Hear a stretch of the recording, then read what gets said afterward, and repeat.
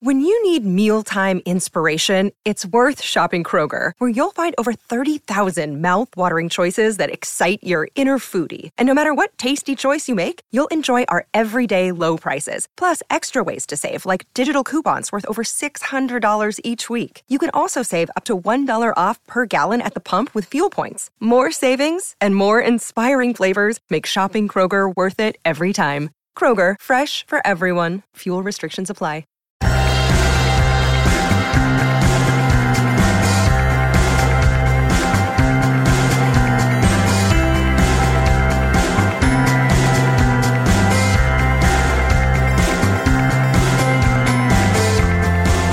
Hello and welcome back to another episode of Beyond the To-Do List. I'm your host, Eric Fisher. This is the show where I talk to the people behind the productivity. This week, I'm really glad to be able to share a conversation with you that I had with Skip Prichard. He's the author of the brand new book titled The Book of Mistakes: 9 Secrets to Creating a Successful Future.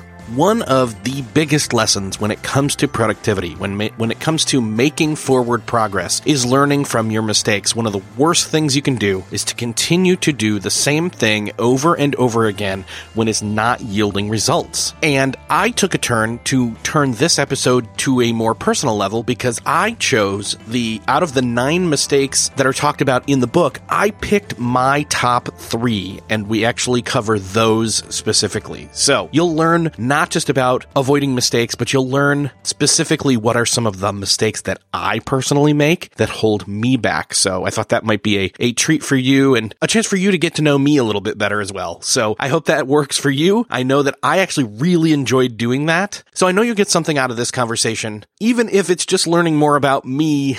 But I'm sure, again, by learning about me, you'll learn something about yourself. So I'll get out of the way and just say, enjoy this conversation with Skip Prichard. Well, this week, it is my privilege to welcome to the show Skip Prichard. Skip, welcome to the show. Thanks, Eric. I'm delighted to be here, and I hope it is not a mistake for you to invite me on.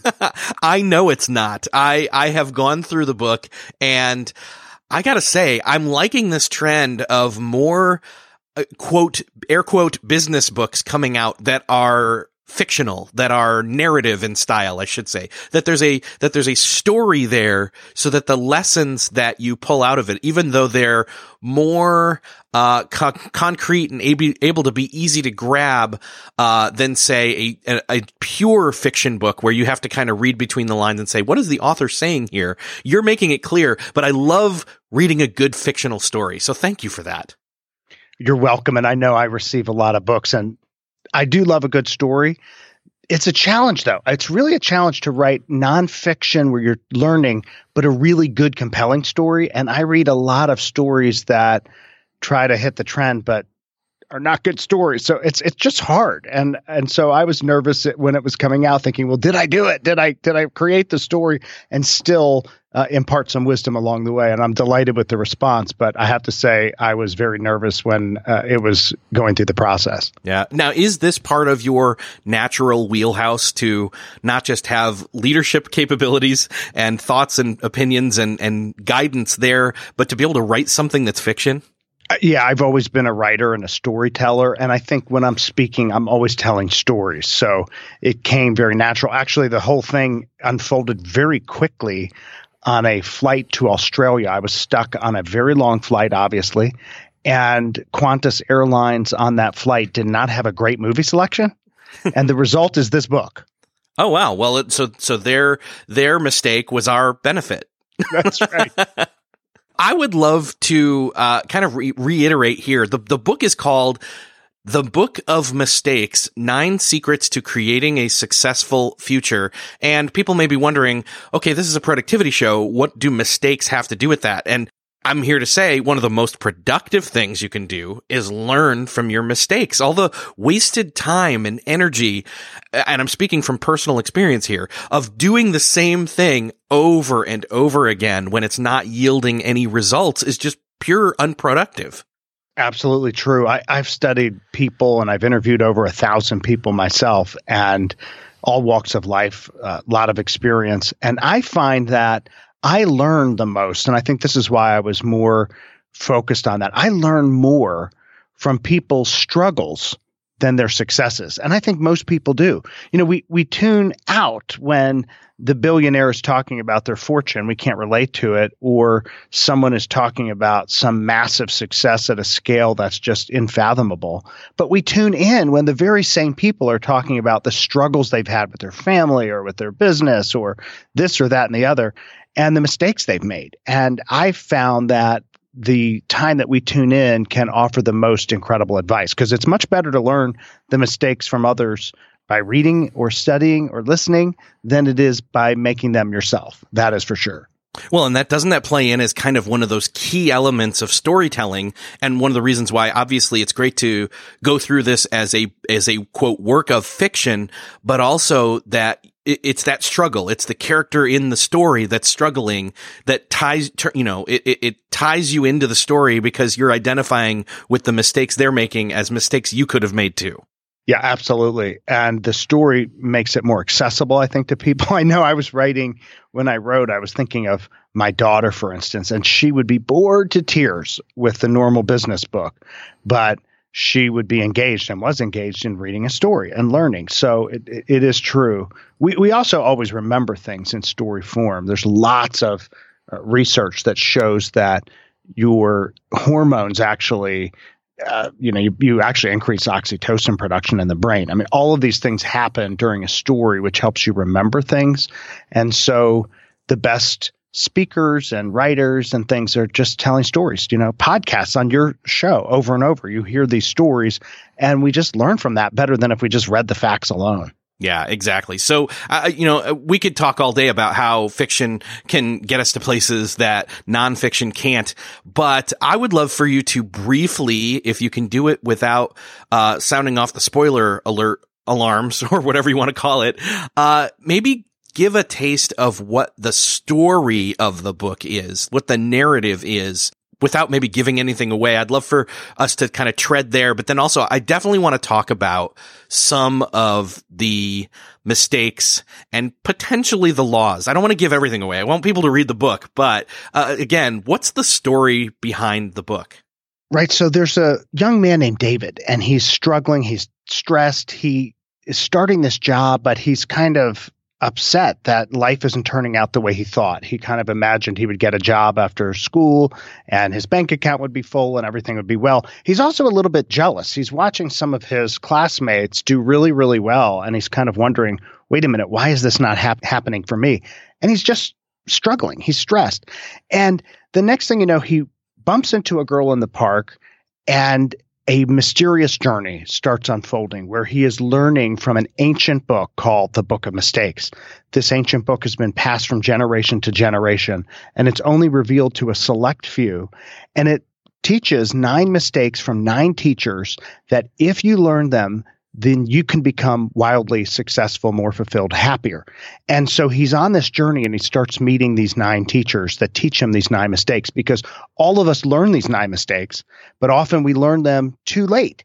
And we want to learn them much earlier in life to make a difference so that we can have a more fulfilling life. So that's kind of the overview of the narrative of the story. Great. Yeah. And it feels kind of somewhat mystical and or historical in its delivery as it goes through the narrative, which is really, that's right up my alley as well. It's not quite Lord of the Rings, but it's definitely like, it's got some meat on its bones, in other words. Thank you. Yeah, the idea was, again, pull people in and wonder what's happening and what is this about and what is this ancient manuscript. Yeah, I had somebody who told me, I started reading the book and I was thinking it was a business book, and then it was like Dan Brown. So what's going on? So that's great. I'm like, well, yeah, that's okay then. That's probably one of the best compliments you could get then. Absolutely. I mean, really, it's just, can you create a compelling enough story that you're interested to know what happens and you're learning as you go? And that blend, it's like I said, it's a very hard thing to hit just right. And it, by the way, it doesn't hit for everyone. Nothing ever will. Some people will identify with it. Some people don't. But the key is, can you have a dialogue after reading the book with others? And that's the way it was designed. In fact, there's a quiz I offer on thebookofmistakes.com where you can take it and it gives you your character specifically. So you can talk about that with somebody else and compare your number one area compared to theirs. Perfect. Well, I'll make sure to link that up in the show notes for this episode for everybody to go check that out as well. One of the things that I wanted to do was maybe personalize this a little bit more, if I can, be so selfish as to do so. I went through and I thought, you know what? Out of these 9 mistakes, though I've made them all, which 3 were the ones that really stuck out to me as the ones that I have had the most issue with, I guess. I'll put it that way. And, number 1, is essentially working on somebody else's dream. That can play out in a lot of different ways. What are some of the ways that you've seen that, people get stuck on that? How do people most commonly make that mistake of working on someone else's dream? I think it happens most often through neglect and drift. It's not something that deliberately happens. Nobody says, I'm going to work on someone else's dream. Right. It just happens. And so often in life, a midlife crisis is not really about being in midlife. It's about a crisis of purpose. It's about a crisis of realizing I'm not where I should be. My heart is not aligned with the circumstances of my life. And when that happens, all of a sudden you have these different crises. Could be when you retire, could be midlife, could be very young. Have a quarter life crisis, I think, is better than midlife because it's much better to find that stuff out early. But it just happens through drift. And you don't want to be way down life's path and then find out, wait, I've been working on someone else's plan. And so how can I figure out what my plan is, what my purpose is, and where I'm in my sweet spot? So in terms of your focus so much on productivity and being more successful, you're always more successful when you're in your sweet spot, in your zone. I mean, that's kind of obvious, but we don't tend to do that. Oftentimes, people who are successful, people who are achievers, have a big battery and can use this energy, but use it in service of someone else's plan. And we don't realize, wait, I could be much more happy or fulfilled, be doing less quote unquote work and more kind of just in the flow of things if I was working on my dream versus someone else's dream. I couldn't help but think of Michael Hyatt when you were talking about this mistake, because I literally just had him on the show pretty recently, where he talks about getting into that desire zone, which is, again, where you're doing the work that only you can do and you like doing, but also his life planning stuff, because when you said the word drift, it immediately sparked that idea of, when you're drifting through life, and he has a phrase that's that's closely related to that in his Living Forward book that talks about life planning. And I'm kind of middle-aged now, I guess, I realize. So, that all kind of hits me sideways the right way or the wrong way. I don't know. Well, I love Michael. He's a dear friend. And every time I meet with him, inspired, and at the same time I'm inspired, I walk away with a to-do list. But it's the most productive to-do list in the journal that he created as well. So yes. It is really important not to allow yourself to drift and to think about what is that plan, and there's various ways that we can go about forming that plan and finding what our purpose is, and they work for different people. So not one system works for everybody. And so you want to kind of experience this kind of flow and see what do people use and how do I engage with me, because my personality, my makeup may be different than yours, and yet we can both look for our purpose and then find it, and things flow completely differently. Yeah, exactly. And one of the things I think, I'll speak from experience. One of the ways that I get stuck on this, where I'm living out somebody else's dream, or I've drifted and I'm not necessarily living out my own dream because I've not sat down and had intentional time to have awareness of not necessarily what I want to be doing as much as I'm going to say this anyway. It's grammatically incorrect, but who I want to be being. Yes, that's right. And that's that whole first part is being. And in fact, all of these 9 mistakes, though, derive from my life as CEO of various global businesses and interviewing 1,000 people and all of these things. Each one of these is backed by a lot of research. And the very first one here is actually based on a lot of research from the nearly dying. And as you study people who are dying, there's a lot of study of their regrets. And one of them is, I wish I would have lived a life more true to myself. I wish I would have worked on my own dream, so to speak. That research really forms the basis of mistake number one. How would you suggest that we learn from this mistake? What is the first step? Obviously, having awareness of a mistake being made, but step two, what's step two? Yeah, I think awareness is so important. I think of it literally as you're in a river and you're finding that you're on a float and you're drifting, and all of a sudden you start to hear something roaring, right, down in the distance. That is, let's say, Niagara Falls. The first thing is to be aware of what's happening. The second step is paddle to shore, right? So you want to get aside so that you can be on the side, be on the shore to say, you know what? I'm going to reflect for a moment. So it's not about the immediate action steps I'm taking. I need to reflect. Self-awareness is the first step to see from an aerial view where I am. Then I'm going to pull to the side and I'm going to reflect and think. I'm going to take some deliberate time. I'm going to invest in some resources that will fill me up to think about where I want to go. And then I'm going to tune in. For me, it's tuning into what gives me energy. I'm going to look at my calendar. I'm going to look at the activities that I do, and I'm going to say which ones gave me energy and which ones took energy away. And oftentimes, again, if we have this big capacity, if we're achievers, if we're driven, if we're trying to hit things, we realize, well, wait a minute. I was so focused on the to-do list, on the action items. I was so focused on what I was doing. I wasn't really cognizant of it. Let me be more aware of that.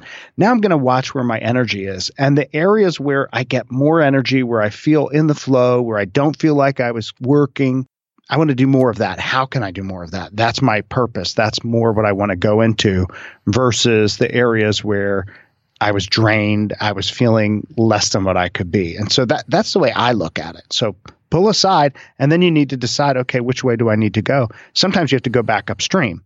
And if that's the case, then you want to put a motor on that float. And there's various ways you can do that because there are tools out there today that can help power your success in a different way than you could. I mean, one of them is this podcast. Michael Hyatt has a lot of resources, books that inspire, people that inspire you. Those are all the motor that can get you to power back upstream if you need to go a different direction. Yeah, man, I'm glad that you mentioned that. I'm also glad you mentioned taking the moment to be intentional, because again, one of the things that we talked about in your metaphor of drifting downstream, if you didn't realize that you unintentionally started to drift, then unintentional flailing around and just paddling whichever direction isn't going to help you. You have to take a look and see, okay, where am I at and where can I go? What are my immediate options? Then I can make better decisions once I've gotten off onto the shore.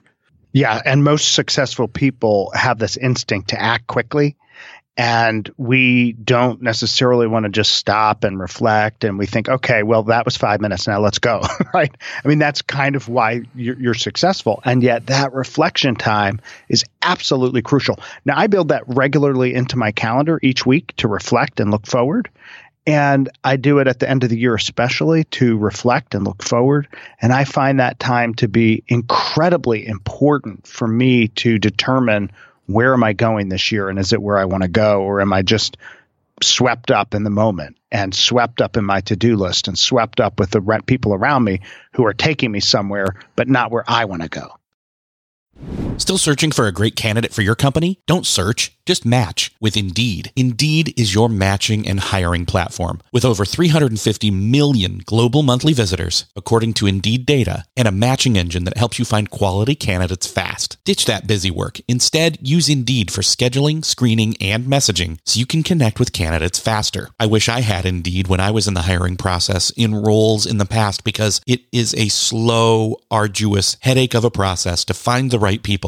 Or, at least it used to be. Join more than 3.5 million businesses worldwide that use Indeed to find and hire great talent fast. In fact, in the minute I've been talking to you, 23 hires were made on Indeed, according to Indeed data worldwide. And listeners of this show will get a $75 sponsored job credit to get your jobs more visibility at Indeed.com/to-do list. Just go to Indeed.com/to-do Indeed.com/to-do list right now and support our show by saying you heard about Indeed on this podcast. Indeed.com/to-do list. Terms and conditions apply. Need to hire? You need Indeed.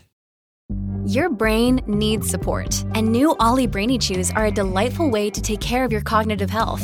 Made with scientifically backed ingredients like Thai ginger, L-theanine, and caffeine, Brainy Chews support healthy brain function and help you find your focus, stay chill, or get energized. Be kind to your mind and get these nootropic chews at Ollie.com. That's OLLY.com. These statements have not been evaluated by the Food and Drug Administration. This product is not intended to diagnose, treat, cure, or prevent any disease. Another day is here, and you're ready for it. What to wear? Check. Breakfast, lunch, and dinner? Check. Planning for what's next and how to save for it? That's where Bank of America can help. For your financial to-dos, Bank of America has experts ready to help get you closer to your goals. Get started at one of our local financial centers or 24/7 in our mobile banking app. Find a location near you at bankofamerica.com/talktous. What would you like the power to do? Mobile banking requires downloading the app and is only available for select devices. Message and data rates may apply. Bank of America N.A., member FDIC.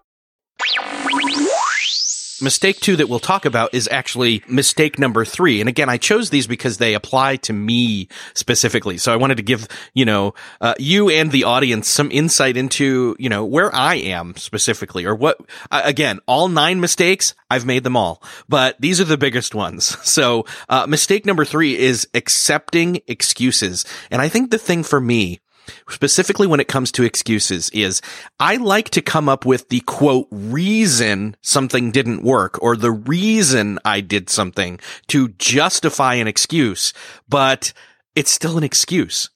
Yeah, it's still an excuse and it doesn't go away just because you justified it. And we can get really good at our own excuses. One of the quotes that people say all the time from the book is the fact that this idea of the inner microphone. I say the most important microphone in the world is the one in your mind. And excuses, you can look at all these external excuses, but the most important microphone is in your mind. Guard your inner voice like you would your most precious treasure. Because if you allow your microphone to feed in to these excuses, it will cause you all kinds of problems. Don't believe these excuses that you're telling yourself. It's always easy to justify, to say, well, this didn't happen or I could have done this. But the most successful people that I've interviewed are people that overcome those excuses and overcome that inner dialogue to say, no, I'm going to get back on track. For instance, I'm thinking of Chrissie Wellington. Chrissie Wellington is arguably the greatest female endurance athlete of all time. She has won more triathlons than anybody. And she beats the record so handily that she'll cross the finish line and it's like 30, 45 minutes before anyone else is even seen close to coming by. And that's pretty remarkable. But she got into triathlons because she's in this accident and it stopped her from purely running. And so most of us would say, well, I can't really run. I need to heal. I need to do this. She looked at that as an excuse. And she said, well, this is an opportunity. And I'm going to now swim. I'm going to learn to swim because I still want to exercise. I still want to move forward. Well, by getting into swimming, and of course she was already running, that's how she got into triathlons and eventually becoming this superstar in that field. So how do you reframe things and take that excuse and turn it into motivation in order to get to the next step? Because it's easy, right, for us all to say, hit snooze, I'm busy, I don't feel good, I'm tired, there's too much I'm paying in taxes, the competition's too high, I have a negative relative that's really annoying me, blah, blah, blah, right? We're filled with excuses all day. And that can be our mindset, or we can seize control of that internal microphone and chart a different course. Yeah, I can't help but think of excuses as being similar to worry in that they are unproductive and they are self-fulfilling prophecies. If we spend time on them, then they grow, and it's like kicking up dust and it just keeps growing and growing and growing. Yeah, that's so true. I have thought about it, and I was thinking about this opportunity that somebody brought me in terms of making mistakes and reframing them. And it came from this man that worked for me in the past at a company I won't name. And he walks into the executive conference room on a Monday morning. And it was a Monday where we had just lost a major client, and it was clearly his fault. There was no way around it. We had a letter in from the client saying, this person did this, this, and this was the reason why we are leaving your firm. Well, what could have been a real tense moment when he came in to present, which was on a completely different subject, he actually walked in, said, I want to talk about what happened. He acknowledged what he did. He acknowledged it was his mistake. He said, I've purchased on my own dime a ticket to fly out there and talk to this client. I don't think we're going to try to win them back today. I don't think that's realistic, but I'm going to apologize in person. I'm going to learn from this. I'm going to repair the relationship. I'm going to fix this. And I'm also going to make up the money we lost as a firm. We were at first completely speechless, right? Because it's the opposite of what everybody does, which is, well, let me make excuses. I have to blame finance and the pricing was wrong. I have to look at this and the competition. This person was nasty. I mean, whatever the excuse is, he took full ownership, full accountability, and the room erupted into applause. He ended up getting a promotion over time because we were so impressed with that kind of personal accountability. That is the opposite of accepting excuses. And it's contrary to what people think. They think, I can't take any of this. I can't say that I made these mistakes. I can't own this. I need to distance myself and blame everyone else. But when you do the opposite behavior, in fact, your personal power increases dramatically. I want to come back to that example that you just gave about that person with the next mistake. But before we go there, I want to point something out that with this mistake number 3 of accepting excuses, it's really being truthful. It's being aware of in the same way that you pause and realize you've made the mistake. Well, in this instance, it's the owning of the outcome, whatever that may have been, and then deciding to live with the truth instead of spending the energy lying about what happened and why it wasn't your fault. You own it and move forward. And then I love that in the book you talk about spinning and or shifting all the creative energy that you were going to spend lying and making the excuse and telling this untruth, that you spin that into instead owning it and achieving new goals. That shift in energy is key. I mean, we all feel this initial reaction of putting up our DEFCON 3 and defense mechanism. And, internally, it's very natural to not immediately accept this full accountability. I do it. We all do it. And yet the faster you can shift from, let me explain why it didn't work and why this is that, and it's not my fault, and why I can't exercise or whatever the thing is, the faster you can shift from that to, let me use this energy and the same creativity to achieving the goal. How great is that? Nobody really cares. I mean, that's the real sad thing about it.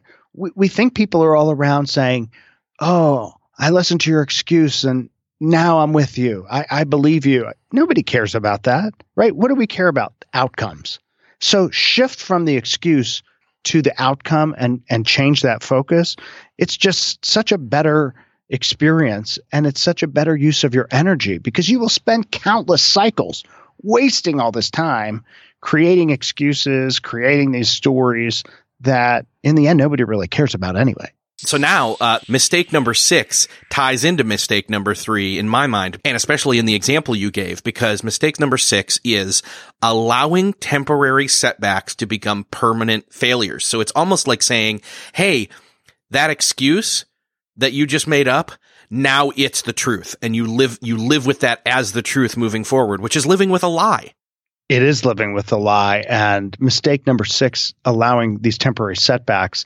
I said in the book that if you quickly get back into the game, it remolds your experience before it has time to harden negatively. Mm-hmm. And so you just don't want your setback to compound and become this unwelcome experience that just sticks and grows and develops. And most people who fail, who end up successful, don't see it as a failure.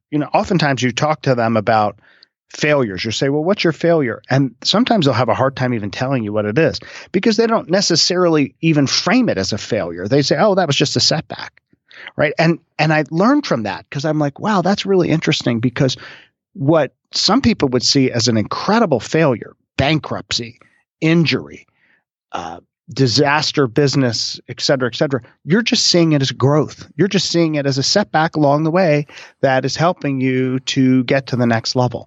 And so reframe that in your mind. Successful people see temporary failures as stepping stones to success. And they're constantly reframing things in their mind. They're constantly saying, well, what can I learn from this? How can I grow from this? How can I help others from this experience? And allowing a setback just to propel them to something that's even greater. I think about another athlete. I think about Jennifer Farr Davis I interviewed. She traversed the Appalachian Trail. For a while, she held the world record for the Appalachian Trail, which is over 2,000 miles. And all along the way, she had these incredible things happen. I mean, it was like insects bite her and animals attack her and her eyes get frozen shut, struck by lightning. Each one of these we'd go, I think I'm struck by lightning. I think I'll let that stop me. She said, well, that's a temporary setback. People attacking her mentally. Oh, a woman can't win. You can't go north to south. You can't hike and win. You have to run. Each one of those, she was like, oh, I'm going to reject that excuse. I'm going to think of this as a temporary setback. And what did she do? She won the world's record for traversing the Appalachian Trail. And each one of these things is just a setback. And whether I talk to an entrepreneur or an athlete or a newscaster, even a rock star, whatever it is on their learning journey, they see it as just that. Oh, so part of my learning journey.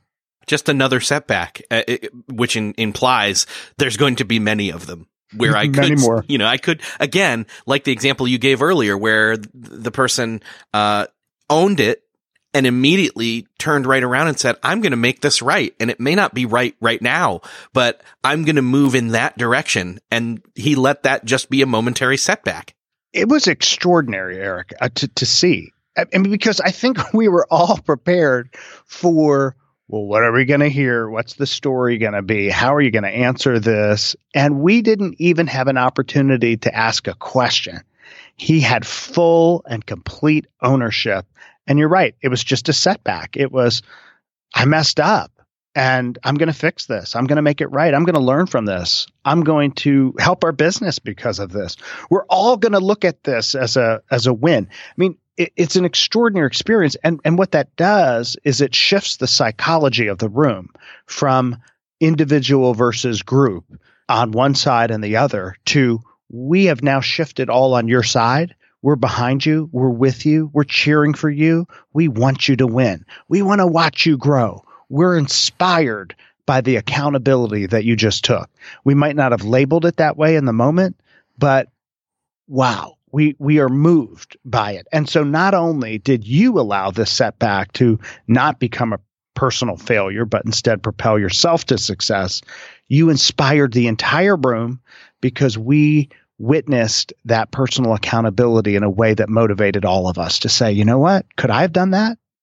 One of the things that you just reminded me of is it's not just about you learning from your mistakes. It's about others learning from your mistakes as well, which is always one of the better ways to learn. I mean, the lesson may not be driven home as much, but in the same time, do we need to learn every single lesson from every single mistake that we make? No, we can avoid some. It's nice to be able to avoid some sometimes, It is. It's the opportunity to both learn from our mistakes, other people's mistakes, and to be inspired by watching others. I think the entire world was recently inspired when we saw Tiger Woods win the Masters.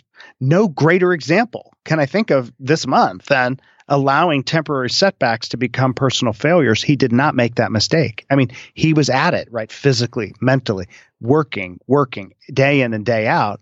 He could have let all of these things, personal things, injuries, whatever it is, become a failure, but he would not let it harden negatively. He was back in the game, remolding that experience, letting it become just part of his learning journey, and then just using it as a stepping stone to become successful. And ultimately, everyone who was laughing, rolling their eyes, thinking he was washed out, then they immediately move to his corner and cheer him because he's now back in the success range. Well, it's a great example for everyone to just not allow anything or anybody or any circumstance to become a failure. It's simply a temporary setback.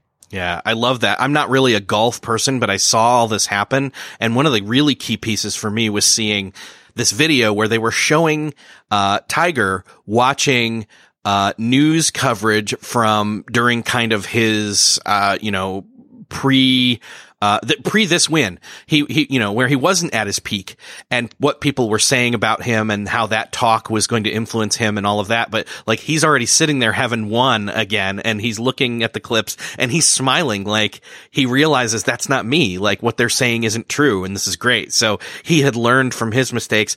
So there's my 3 mistakes. There are 9 in the book, let alone 3 laws. Not to mention the narrative story. Everybody really just needs to go check out the book because, again, we just scratched the surface here. There's so much more. I would love for you to share. Is there any, I know you mentioned the, Yeah, it's a simple quiz and it tells you the character you are in the book. And would you suggest somebody do that before reading the book so they have like maybe a person to follow along with, or I've had people do it both ways. Yeah, okay. It doesn't really matter. I think I personally like it after because you can kind of go through the experience and see where you are. But yeah, some people have taken it first and like it that way as well. That's true. It's like if somebody said, "Hey, you're Han Solo," before you'd ever watched. Right. And then you're watching it like, I'm not Han Solo. What are you talking about? Because they don't know the whole story yet. So yeah, I could see, but for some people, it probably is helpful. So I'll link that site up in the show notes for this episode. Anywhere else that you would like me to direct people to, or where your preferred method of, where they go grab the book? Yeah, skipprichard.com, no T in Prichard, is my main website. And so all of my social media links and all of those things are there. There's a book website called thebookofmistakes.com as well. And yeah, I'd love to hear people's stories and which character they are and what they identified with. I find it endlessly fascinating in learning from people. And as I've watched this book starting to get translated in languages all around the world, it is also interesting to see the global impact and how people are kind of taking this story in their cultures. It's very interesting to me. Yeah, I can't wait. I mean, this is one of those ones where you're going to have to come back and reread it, not just for the lessons, but for the story and vice versa, how they play into each other. So, Skip, thank you so much for being here. It's been great talking with you. Thanks for being so generous with your time. Eric, thanks for having me. I love your show. You have a storied list of guests. I'm delighted to join them, and many of them are friends, and I learn from so many of them. So I love the work you do, helping us all become better people. So that's another podcast episode checked off your listening to-do list. I hope that you enjoyed this one. I hope you got something out of it. I know that I did. Again, it was intentional for me to choose 3 out of the 9 mistakes and pick my top 3. I'm sure I make all of them. I'm sure you make all of them. But by learning, again, how to avoid repeating those mistakes over and over, or by looking at other people's stories, like the story in this book, and being able to draw experiential learning out of someone else's experience is a great takeaway. So I hope you got great takeaways. If you enjoyed this episode and you learned something, I know somebody else will. I'm sure you have somebody in mind who would love to hear this and learn from it. Head on over to beyondthetodolist.com/270, where you'll find the show notes for this episode, and click the share button. Thanks again for listening. I'll see you next episode.